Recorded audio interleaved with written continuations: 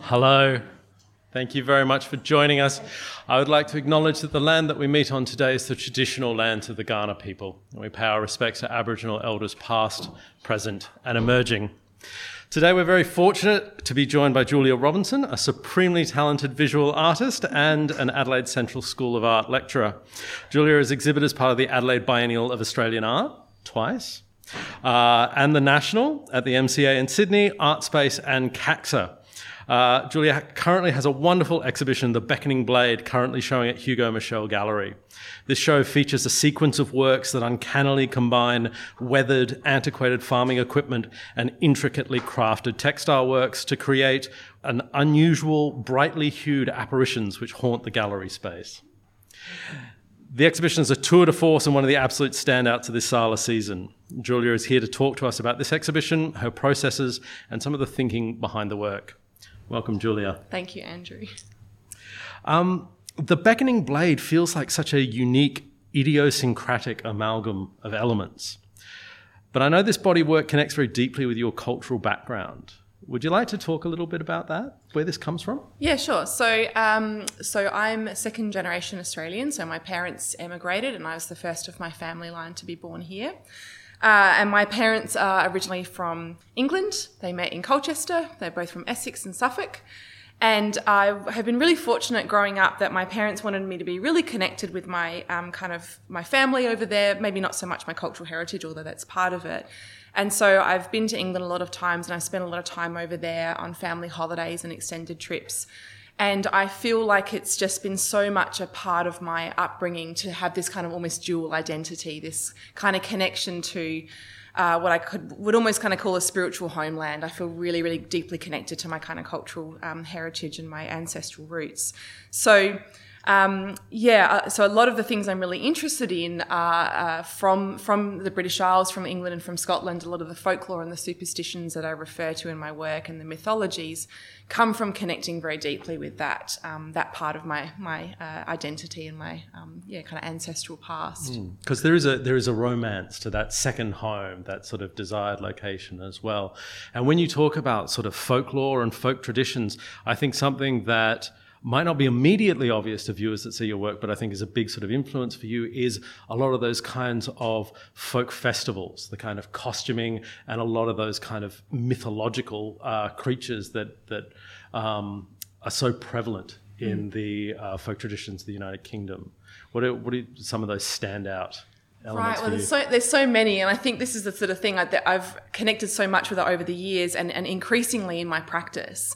And I really look at folk traditions now that are currently being performed across England and Scotland. And they often might be kind of folk traditions or festivals that are centuries old or have been kind of revived or kept alive by communities. And I think that's really interesting to me as well, about people currently performing these festivals but kind of linking back to their past as well. So I think that's something that particularly kind of connects with me. In terms of specific kind of connections, a couple of examples.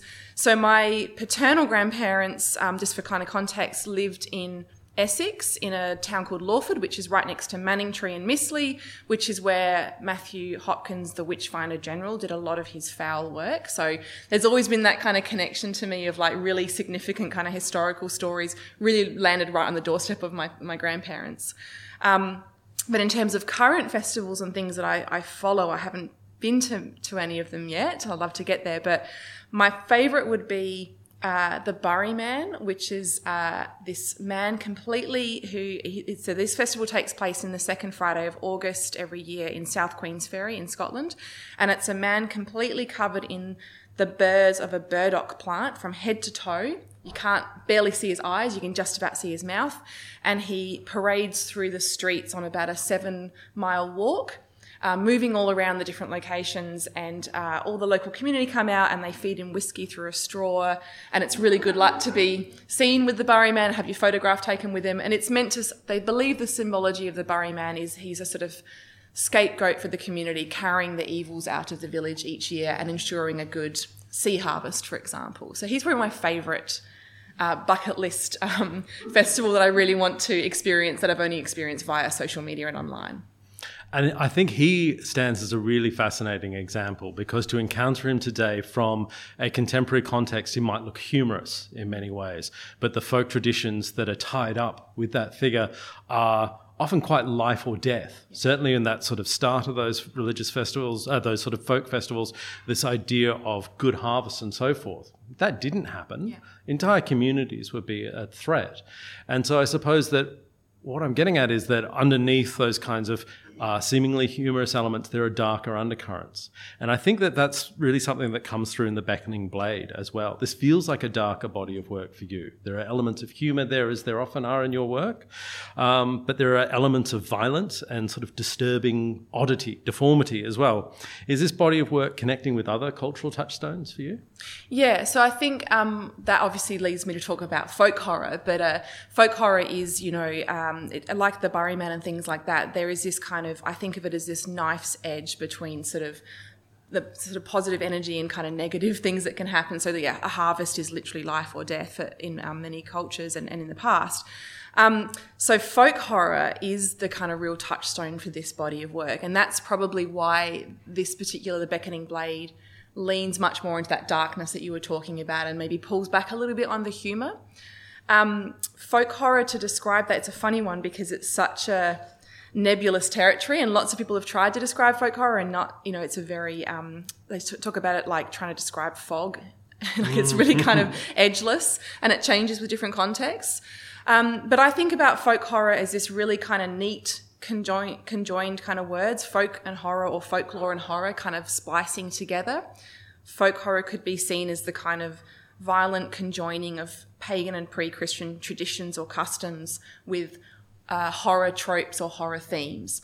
And it frequently mostly manifests in the filmic tradition and also in literature as well. But there are a lot of artists really engaging with folk horror as well, and obviously that's the lens that I bring to it, although I do look at a lot of films and read a lot of folk horror fiction as part of my as part of the research into that topic. And I think some of those films that you've been researching formed quite a strong influence for this exhibition. Is there one that stands out amongst the others? There is one that stands out, Andrew, and it is the 1973 Robin Hardy film The Wicker Man, which has been a really influential film in my practice for many years, and it's just been slowly sifting to the surface. So I've often cited The Wicker Man. It's this seminal folk horror film. Almost, I think that's where folk horror comes from, that particular film or around that area. And that I've often cited it as a kind of a latent influence in my practice. And when I started devising the work for The Beckoning Blade, which didn't have a title back then, obviously, I thought, I'm just going to lean into this. I'm going to make this the folk horror show, and I'm going to cast the Wicker Man right, front and centre, and bring it right into the foreground and kind of, make it my kind of homage to the Wicker Man. I don't expect that if people haven't seen The Wicker Man, it's not that you won't get the show. It's not like a kind of key to unlocking it. But if you have seen it, it definitely would sort of bring some of the narratives to the surface, or you'd probably look at the works in a slightly different way, or maybe notice little things about the film that I've directly referenced.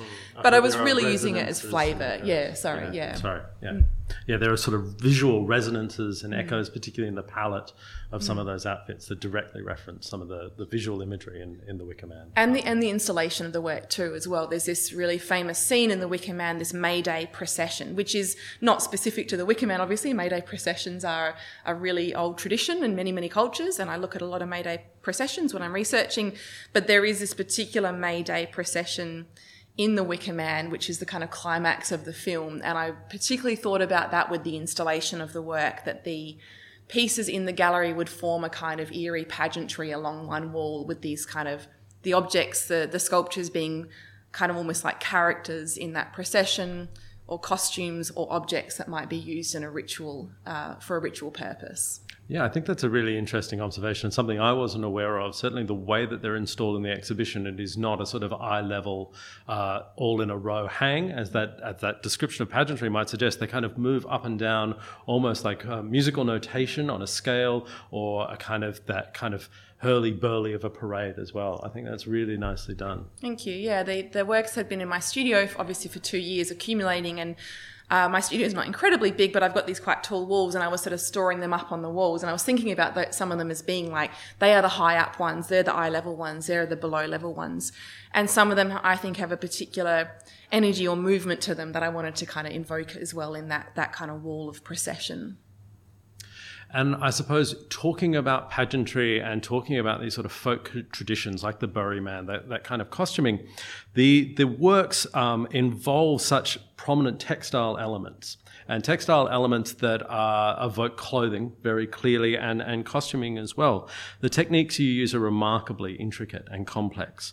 I believe that there's a particular process that you've used in these works that has particular relevance to the context of the work itself. Yeah, so in this particular body of work, I have used this garment called the smock or the smock frock, which is traditionally a handmade garment. Women would have made them, but men would have worn them. So they look like a dress in a way, but they're actually a garment traditionally for men. And the smock frock is this kind of very boxy, almost apron dress-like garment with a really complex pleating across the front and the back, which is then embroidered over the top, giving it its name, the smocking or the smock. And they would have been worn in the 18th and early 19th century by field workers or farm labourers as being these kind of really durable, loose-fitting garments that would just be thrown over other clothes to protect the other clothes, and then you could take them off at night and you'd have your other clothes protected.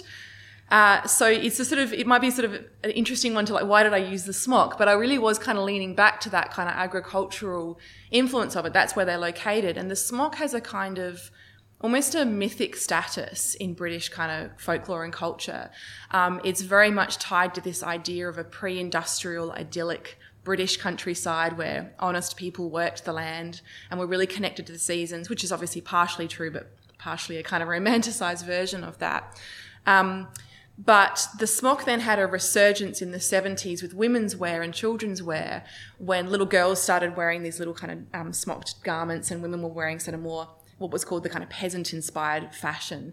And that was also about this kind of leaning back to that idyllic, romanticised past. And the relevance of that to the show and folk horror is that folk horror often undercuts that pastoral idyll. It's kind of often described as the antidote to that, cutting through this idea of Britain in particular is a kind of green and pleasant land full of quaint country folk and villages and often sort of sifting the darkness inherent in that to the surface. So when I decided to use the smock in the show, it was not just because it's a garment and garments are so wonderful and I'm really engaged with the social history of garments. It was also to tie it back to that kind of that folk horror idea of like, here's a romantic vision that we can then kind of slice through, unpick, unpack, modify, and disrupt, which I like to do in my practice a lot, especially disrupting garments and disrupting expected things. Yeah, absolutely. I feel like that's something that's very strong in the show, this sense of disruption of assumptions in particular. I think the show works on that level, but hearing you talk about that as well, I find it really interesting to shift the way that we encounter these works, because the smock has become a very gendered garment item now, and it would be much more typically seen worn by women. And to read that into the work, they read at first glance very much in a sort of typical gothic horror sense of peril or violence perpetrated on a female protagonist, but to then understand that these figures might represent male agrarian workers, there is that kind of uncanny sense that we have to readjust our expectations and our assumptions about the work. And I suppose if we're talking about agrarian workers, it's really significant to talk about the found materials that are incorporated into this show. So in The Beckoning Blade, you're repurposing old farm equipment, including scythes and sickles and so forth. In the Song of Master John Goodfellow, an earlier show, it was gourds. Does this process present particular challenges, or does it inspire different forms of creativity? Yeah, so working with found objects. Yeah, it's interesting. It's something that I haven't always leaned into. I've often been much more kind of constructing things from scratch, and over recent years I've started incorporating more found objects, and let's say quite loud found objects, as in they're kind of carriers of history and meaning or symbolism. I'm really drawn to that though, particularly with things like the scythe. Like I'm drawn to the fact that it is a completely mundane agricultural object, but it's also got wild kind of symbolic connotations with death and the Grim Reaper and stuff like that. So I feel like, when I'm working with an object like that, I'm trying to balance those two things and then also find my own way into it. So yeah, working with found objects is, it carries a lot of weight with that. And I'm often trying to balance that and also sort of not rely too heavily on the weight of that object, particularly something that is so beautiful and so inherently loaded with history. You don't want to sort of just, that's the only thing it's doing. But you're also trying to sort of find your own way in with that and kind of work with it. The gourds were interesting because a gourd is a kind of, I feel like not a particularly well-known object. It's a fruit, but it's not a particularly well-known or recognisable fruit. So that one I feel like I had to work a lot harder to kind of sift the meaning to the surface to kind of get that idea across. But there are also really kind of over associations of the gourd with kind of plant matter and vegetation and often sort of referencing bodily parts as well. So I was sort of trying to hold them up a little bit. And I've been fortunate enough to visit your studio when some of these works are in preparation. I've seen the meticulous sketches and the kind of ideation that you do in preparing a work. But I imagine working with a found material that governs some of the outcomes of the work and dictates its shape and so forth. Is that a way of compromising with materials that you enjoy, or do you struggle with that? I like that the objects will set the terms a little bit for me, but then I also like that I can wrench them a little bit to my own will. So I probably bought at least 12 scythes overall over the course of a couple of years and sickles, and I would have them in the studio moving them around and then started cutting some of them up or swapping out that blade for that handle. So I guess in some ways the material or the object dictates a little bit how I can work with it, and sometimes I'll sketch something in my book and then I'll go to mock it up and it won't behave that way at all, and that's quite frustrating because you're like, I wanted it to hang this way and the scythe won't do that. So then you have to have a kind of call and response with the object. So when I'm working with something like that, a pre-existing thing, yes, I do a lot of sketches, but then I move very quickly to a mock-up stage just to see how is this operating, and I'm not going to come unstuck, hopefully, by working something out, planning it to the nth degree, and then going to do it and being like, oh, okay, well, that didn't operate at all how I thought it would. So it's a bit of a kind of call and response, I guess. And I suppose an element of the work that may be less visible to people than the intricate textile work is the very clever engineering that goes behind the scenes as well. The way these things sit on the wall, the way they're arranged, and I hope I'm not revealing any technical secrets here, but there are magnets installed in some of those works to ensure that the fabric falls in the way it's intended to. I think they're quite marvellous. Thank you. Yeah. Like the engineering of them, like getting something on the wall. I often sort of say, like, as a sculptor, like gravity is my enemy, because it would be so much easier if I could just hold something up and it would just stay where I wanted it to go. But I also think if there was no gravity, I wouldn't have as much fun as I do trying to work those things out. So I do put a lot of energy into the engineering of these things, getting them on the wall. I think about that a lot with garments, because garments have been displayed in so many different ways over the years, both in art practice and in costuming and in museums. And I think about, what am I bringing to that? For the current show, for the Beckoning Blade, I worked really closely with James Dodd, who's an artist but as well a fabricator, showing him my designs, like, this is how I want this piece to hang on the wall, this is the aesthetic that I wanted to, and then he would bring some of his engineering know-how as to, well, this might be a simpler way to do that, or to mock it up that way. But I do think about those fixtures as being, in this show in particular, very, very much part of the work, not hiding them, not concealing them in a way that some other works have done that, but really sifting them to the surface and just kind of leaning into it. But I like that engineering, like, I like that problem solving. That's really exciting to me, to be like, how do I make this thing float on the wall, but also acknowledge the substrate that it's on. And I suppose this process of sourcing found materials, they're not always sort of found on the side of the road. It brings you in contact with other communities, other collectors, other potentially people that might grow gourds or collect farm equipment or something like that. What was the process of, like, sourcing these materials like? Well, I'll start with the gourds because it's a great thing. But, like, when I originally had this idea, I had a gourd that my friend had given me from their garden. I had it for about 2 years before I decided I wanted to work with gourds. And then I quickly realised I'm going to need more gourds. So I Googled Buy Gourds Australia, and the Gourdfather was the very first website that came up. So I sourced a lot of my gourds from the Gourdfather. He's a New South Wales-based grower. I wonder what comes first, the gourd or the name Gourdfather. And you think, I better grow some gourds. I think he's been doing it since the 70s, so I feel like he probably lent into that. And then the scythes, I mean, I can't remember where I got my first scythe, genuinely. I think I just might have Googled the Scammell's website or found one in an antique store.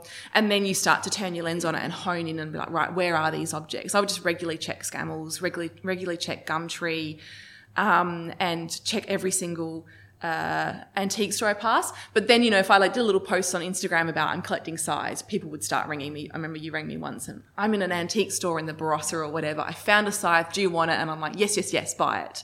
So I really love it when people reach out to me with stuff like that and often just send me pictures of tools and like, would you like this? And I can sort of jump in with that. But I also, for this project, collected floral embroidered handkerchiefs or floral embroidered pieces of fabric like tablecloths and stuff like that.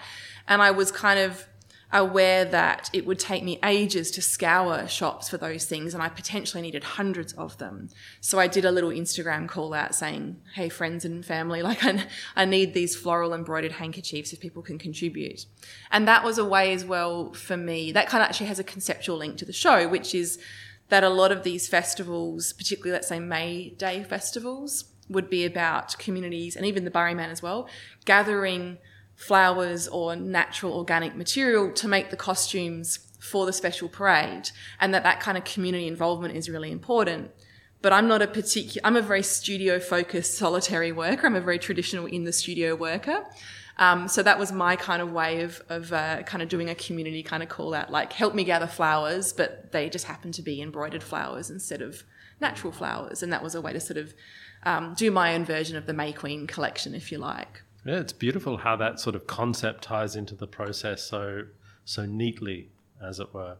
Now, I remember speaking to you in your exhibition and describing some of the physical forms on the wall as quite human and seeing sort of different arrangements of limbs. But you suggested to me that there are other echoes there about ways of honouring farm equipment and farm machinery and how that might be, how clothing might be used differently with those. Is that something we can touch on in this conversation? Yeah. So I think that, the first few works I made for the Beckoning Blade were the highly figurative pieces because I was just first becoming comfortable and familiar with the smock garment and trying to work out its sort of edges. So there are several kind of full figure kind of works in there that are meant to sort of stand in for that figure, maybe be a scarecrow kind of character or something like that. But then when I hone in on a particular technique, what I want to do is start tearing it apart from the inside and like changing it and, making incursions in it and sort of seeing what I can do with that technique. So I guess the works there's works where the tool kind of, the scythe maybe kind of comes higher up in the hierarchy and the garment slips away, or there's a kind of equal footing with them. And there's some works in there where the garment's not present at all and the tool is kind of doing all the work, or the manipulation to the tool is doing the work.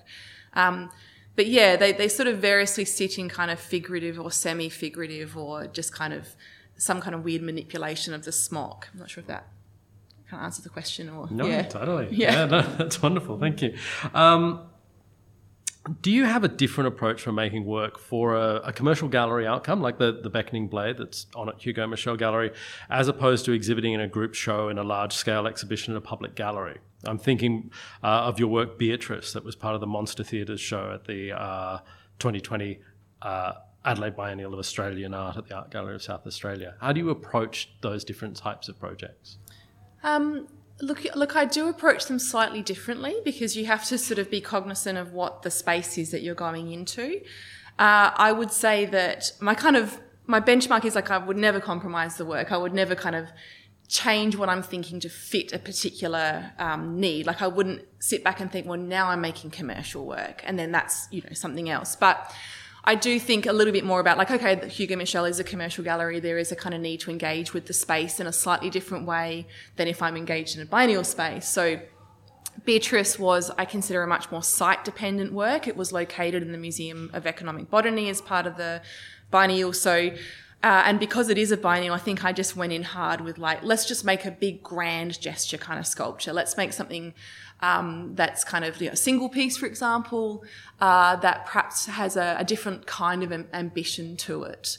As in the ambition's kind of wrapped up in the kind of that moment and that time and that place and that opportunity of the biennial. So yes, I did sort of approach that in a slightly more wilder manner. And then I sort of turned my lens to, okay, well now I'm in Hugo Michel, so it's a white cube gallery. There's sort of different parameters there. So I just try to move towards those parameters, but not. I mean, I don't really know I wouldn't know what making for a commercial outcome particularly looks like, because who knows what's going to work. I just go, well, that's the work I want to make, and happens to be wall based at the moment because I'm thinking about a wall gallery. Absolutely. I suppose touching on some of those older works like Beatrice that was at the Museum of Economic Botany and some of the gourd works that were in the Song of Master John Goodfellow, I'm really interested, and I think this is a testament to your versatility. The textile techniques seem to change and shift according to the different body of work and the different context they're alluding to. Can you just touch on how you choose which technique to pursue? Yeah, so the Song of Master John Goodfellow with the gourds was a sort of a gosh, I'm kind of thinking back to that work now, but it was sort of a bawdy celebration. It was playing very much off the sort of sexuality of the fruit and and I was particularly looking into Tudor and Elizabethan costuming techniques then, and in particular because of their lavishness, their kind of colour and palette and the sort of silks and the kind of excess of that. And I was trying to bring that language of excess to the gourds, like sort of as a counterpoint to their humble, earthy kind of origins. They're very dirty kind of fruit. But the Elizabethan techniques I was particularly interested in is this sort of slashing and cutting and this underlining coming through. And it sort of spoke to me of kind of revealing and concealing stuff and about sort of hidden desires kind of being pulled to the surface. And I guess that really linked well with the gourd kind of concept of these sort of bawdy undergarments coming to the surface, or kind of revealing the sort of like prudishness and sexuality kind of like playing off against each other. Yeah, they reminded me a little bit of the way the pomegranate splits open and the seeds come out. Yeah. It's another sort of very sexualized fruit. Yes, and I was thinking a lot about fruit when I was doing those bodies of works around the gourd, and thinking about, well, I don't want to do that with the gourd itself, but I want to sort of dress it in such a way that it feels like it's this explosion of ripeness, or just on the turn as well, kind of on the turn fruit. And that was very much something with the national works of the MCA, this sort of sense of ripeness and kind of skins splitting open and insides kind of coming out. So revealing that kind of lush or plush interior. So that felt very an appropriate costuming technique to use for that language, which I then carried forth into Beatrice. Although when I was thinking about Beatrice, she was sort of more on the rot, kind of on the turn. And I was looking at sort of the garden. Beatrice is based on the story, Rappaccini's daughter, but there's this sort of garden in there with these poisonous, toxic plants. So Beatrice kind of lent more into the toxicity of plant life, and the ruptures in the silk skins for her were sort of more about that fruit on the turn, or that kind of decay setting in. And then when I started the Beckoning Blade, I still really wanted to work with colour, but I just couldn't think in silk anymore. And the introduction of the farm implements meant I was like, these languages don't speak to each other. And it was a big wrench in the first 6 months of thinking to put the silks aside and be like, okay, they're not working for this. Something new needs to come in. And I'd worked with linen before for this kind of homespun technique. So I brought the linens back in, but I brought in these wilder colours. So rather than traditional linen, a linen palette, like muted colours and greys and earthy textures, I was like, no, I need to kind of bring the violent colours of the silks, but marry that up with the linen and kind of get that kind of crossover. And that led to all these sort of what turned out to be quite a rainbow show, which was a bit of a surprise. When I put it on the wall, I was like, oh, it's really colourful. And I like colours that are on the turn as well, like a little bit of an uncomfortable colour, like sort of an off yellow, or a sort of pucey pinky colour, or there's like a sort of turmeric-y baby poo colour in there, which is sort of like nice, but you wouldn't quite wear it. And I like that, and in dyeing them and bleaching them, these other colours kind of came out that were really unexpected. And I really like that sort of just colours on the turn, on the nose a little bit. Yeah, right. I suppose this might be a bit of a cheeky question, but thinking back to the song of Master John Goodfellow with the gourds and Beatrice's place in the Garden of Economic Botany and the Museum of Economic Botany at the Adelaide Botanic Gardens, and then with the farm implements. Are you a keen gardener, Julia? I would not say I'm a keen gardener. A few years ago, we regenerated our garden from the scrap heap that it was and put some nice flower beds in. And I have since discovered that I quite like the idea of gardening and having a nice garden to look out on. But I have mainly planted things that I haven't been able to kill. That's my baseline, is like, if it doesn't die in the first season, I'll plant more of that. That's the level of gardening that I'm at. That sounds like something that I can aspire to. That sounds like a good level of gardening to be at. No fruit or anything like that. It's just like really hardy plants in there. I don't mind going out there and weeding a little bit. But like with a lot of things in my practice, I'm really kind of interested in the idea of them, maybe not the kind of literality of them. Sure. And I assume your home garden is a little less dark than the Beckoning Blade or the poison garden of Rappaccini's daughter. I think it's full of non-toxic things. Wonderful. You think. Wonderful. Thank you. I assume so. Maybe this is a good opportunity to open up to some questions, if we have any questions for Julia. If a gourd is a fruit, is that, and you're making up, is there an expectation that it will deteriorate over time, or do they, or don't they? No. Well, it's really interesting because because it is literally a fruit, but they, unlike all other fruit, instead of rotting, if you don't let them get wet, they harden from the outside. All the seeds dry on the inside, and you're left with essentially almost a brittle, firm kind of skin, which if you shake it, you can hear the seeds rattling around inside. But there are literally gourds in like museum collections that are hundreds of years old. They just don't rot. So of all the fruits to use, it is the most archival one. And I was very conscious of that because, not that I'm always seeking a kind of archival commercial outcome, but I do think, well, okay, I'm showing it in a gallery. If it sells, I need to be able to say that it has a life. But I was also partly using the gourd for that reason. So the fact that they don't rot and they have all these seeds has made them symbolic of fertility and longevity and resurrection because of this long-lasting quality of them. So they're quite fascinating objects. They've been used for like musical instruments, for vessels, penis sheaths, all sorts of different uses over multiple different cultures.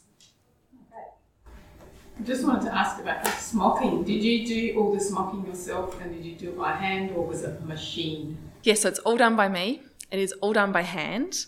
All the pleating is done by hand as well. It's quite time consuming, but I like that. Like that's, I get off on that. But also it's not that complex a technique.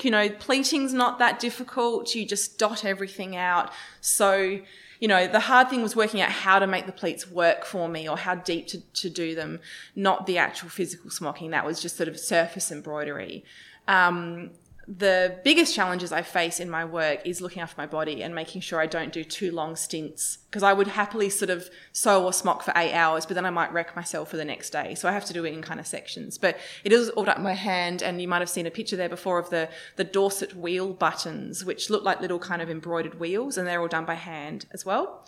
And that's just like a little loop, like a little key ring that I weave all the fabric round, make a little spider web of the threads, and then do a little weavy under over. So yeah, everything's done by hand where possible. I was just going to ask about the significance of the gold-plated sections. Some of the metal is gold. Yeah, so I've used a lot of gold plating in previous bodies of work, and so I actually had 2 scythe blades gold plated quite early on in the piece when I was still playing around with ideas. So I had one that was done on a rusty blade, so you get this matte finish, which holds the texture of the rust, and then one that I asked them to polish it so I could see my face in it. And it's nearly an anomaly in the body of work, because I was thinking much earlier on about the ceremonial as part of ritual and thinking about signifiers of that, so that you might have your best scythe blade or your special ceremonial one that you use for, let's say, the right kind of job, which in folk horror might be the sacrifice. And so I sort of wanted to allude to that with the blades, that there was a higher purpose or a different purpose to them, and that in the context of everything else in the show, that purpose might be, you might not know what it is as a viewer, but it sort of signifies there's something special about that. And gold plating is so lush, and it's strangely not that expensive in the context of stuff. So, that's how I was trying to use the gold. And I mean, it just super appeals to me having like a gold-plated scythe blade. Like, it's partly an indulgence. Like, I'll be honest, it's also an indulgence. Thanks. The fabric that you've used, linen, I take it. Now, all the dyeing that's done, I presume you did it, but I'm asking, did you do it? Was it organic? What was special about the dyeing? And the thread, I noticed too. Yeah, sure. So the linen was a choice because of the original smocks were all made of linen. So it's a historical reference there. None of the linens I used started out white. So everything had a base colour except for the white linens. And then the dip dyeing, gosh, I'm trying to remember why I think I started with this highly figurative piece, which is the sort of two interconnected garments that are like a four-armed scarecrow in a field. And I was thinking about, it's called the Lurker at Dusk, which is a sort of traditional name for a hare, which is another story for another time, but there we go. And a very evocative sort of title. And I wanted the work to feel like something that you would sort of see on a threshold time like dusk or dawn. And so I started with this kind of vaguely uncomfortable purple colour, and I thought about dip dyeing it in orange to get this sort of idea of sunset or sunrise kind of coming into it. And I just wanted something that would disrupt the blankness of the colour. There's a lot of fabric in a smock, it's 6 metres per smock. And I just felt like one big block of colour could be almost a bit bland. And I wanted to introduce something that would just sort of change that a little bit. And then it just opened up from there. I was like, oh my gosh, there's like so much I can do with dip dyeing and dribble dyeing and spatter dyeing. Some of the colours are derived from bleaching the fabric and seeing what kind of colours come out of that, which is always very unexpected. You don't know what bleach will bring to the surface. There's works that reference kind of dirt and the earth, for example. And then for each one, I would think, okay, well, what do I want the thread to do? So sometimes I was dip dyeing the thread to match it or spatter dyeing it, so you would kind of have that feeling of a rusty kind of effect. Or sometimes I was over-stitching with the base colour so you'd get more contrast, or just using one colour across all the different colours, one colour thread across all the different fabrics so you get different points of contrast and interest. So that's kind of how I was using it. But yeah, just to sort of, disrupt the expected with the colour and give it a different kind of tint or a taint. I was just wondering if the names come first, or, do they come at different times, or like, do you start with the farm implement and, what order is the process? Yeah, so the question of like the title, the work or the object, it's all a bit of a washing machine effect. So it's not always the one that leads to the other. In some cases, I would start with the tool and I would have the idea for the tool. In some cases, I would start with the sketches and kind of improvising around that. Or I had just like a kind of plain garment in my studio that I was throwing over things to try and manipulate that. So that would lead to the idea. And then sometimes a title would come after, and sometimes I would start with a title. So there's this famous poem called The Names of the Hare, which was translated by Seamus Heaney, I think. And it's this sort of, kind of magical poem where if the hunter is going out to kill the hare, he has to list all of the names. And it's like dozens and dozens of names. And it's a way of controlling, it's a kind of like performative magic, if you like, controlling this hare that you can then shoot. Anyway, the reason I'm saying that is because hares are very prevalent in folklore and folk horror. And a lot of the names of the hare are like the Lurker at Dusk, the Stubble Stag, the Nibbler at Dark, all this sort of stuff. They're really evocative titles. And so I gleaned a few of them and was like, I'm farming these out in the show. Like, they're really great titles. The Purblind one is one of the titles and one of the connections. The Raker of Mud is another title for the hare and for the work. So really evocative titles.